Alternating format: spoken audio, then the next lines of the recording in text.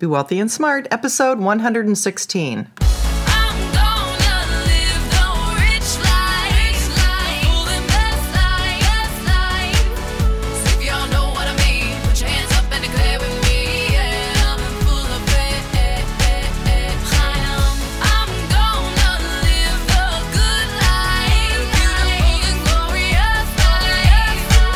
Step into a world of wealth and financial freedom without budgets, boredom, or bosses on Be Wealthy and Smart.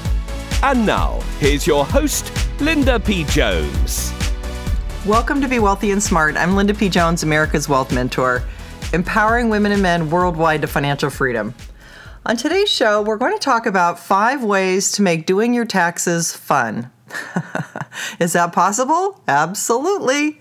You know, it's not something that is normal and natural to me either. So I think this is a fun topic for us to talk about because, like you, I procrastinate and wait until the last minute to do my taxes as well. Maybe you're not as bad a procrastinator about that, but I find that right now I'm not really excited about doing my taxes, and I'm thinking about it like it's a dreary chore, and I have all this it's going to be a big job, and it's going to be taking so much time, and it's so boring, and all of that kind of thing. I always laugh because people think that I must be very left-brained and numbers oriented. And I don't really think that I am. I think that I tend to be fairly balanced on the left brain and the right brain, but I also tend to be really creative on the right side of the brain. So it's a struggle for me too, to want to deal with numbers and want to deal with just, taxes. In fact, a little known fact that I don't often share is that when I went to the University of Washington and I got into business school, it was very difficult to get into business school.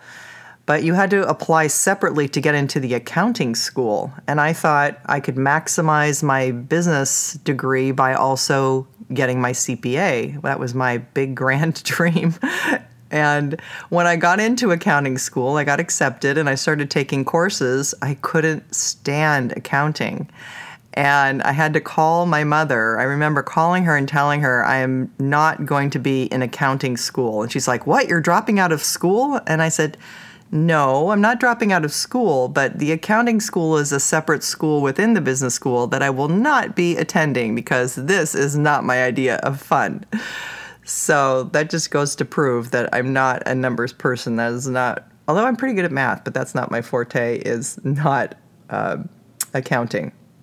So here are some ways to get you to be more excited about doing your taxes. 5 ways that will really help you. They really helped me. They overcame all the negativity for me, and I think they'll help you too.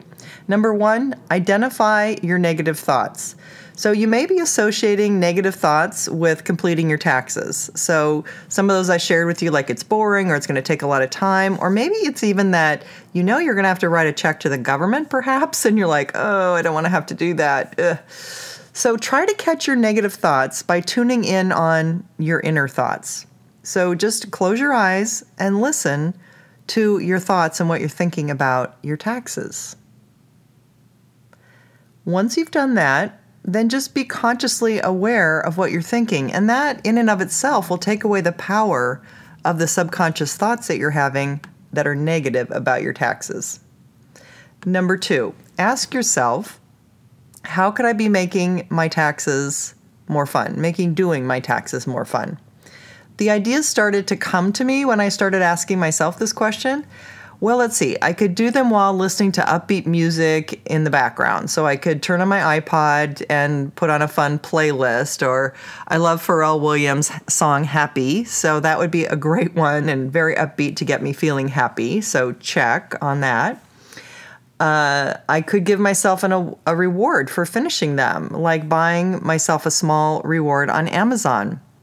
One of my little favorite tricks is that I keep a wish list on Amazon, and I just put some things in there so that when my birthday comes around or Christmas, my sister's always asking, what can I get you? What can I get you? Then I have things in my wish list that I like, and people can then get them for me. So, and sometimes it's just, I can get it for myself if it's just like a little reward that I want. So there was this, this lash lengthening mascara that I had in my Amazon wish list. And so that was my little reward. So there's just little things you can do to reward yourself. And an Amazon wish list is an easy way to keep track of all that. So you might want to try that too. So the other thing is, I thought, where could I sit and maybe put my papers, not be interrupted, and just have a good environment where I'm going to feel good about working on this and not having to move things. Well, I decided to do that on the dining room table. Just move all my papers in there and take over the dining room table for a couple hours and, just work on all my papers at once. So that might be your environment, might also be a better place. You can move to a more fun place for your environment. That can help make your taxes more fun. Number 3, create awesome affirmations to pat yourself on the back.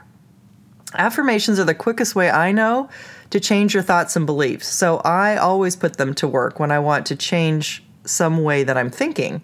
So here are some of my simple affirmations that I came up with, and you might want to try these or you might want to try your own. But I wrote, I'm taking care of my finances and being a savvy business owner. The second affirmation was, it's important to be on top of my financial matters to continue to grow my wealth. And here's a third. Completing my taxes is confirmation I'm acting financially responsible, reliable, and independent.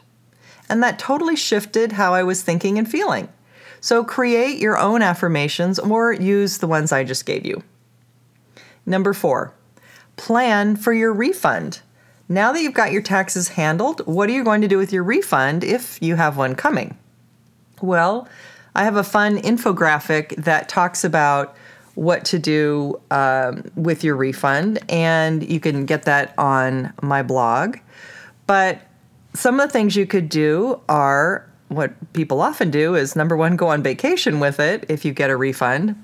I would recommend maybe you do, number 2, reinvest in yourself, take a course or do something that is going to maybe get you closer to your goal of having a business, or learn something new in your business if you already have a business. Do something to invest in yourself, make yourself better. Option 3 might be to create an emergency fund. I think that's a great idea. If you don't have an emergency fund, you can just enlarge your emergency fund if you do have one, or create one if you don't. Option 4 is pay off your credit cards. So if you have any credit card debt, obviously your refund should go to your credit card debt. That way you're earning 15 to 20+% by not having to pay the interest on your credit card. So that's a great investment.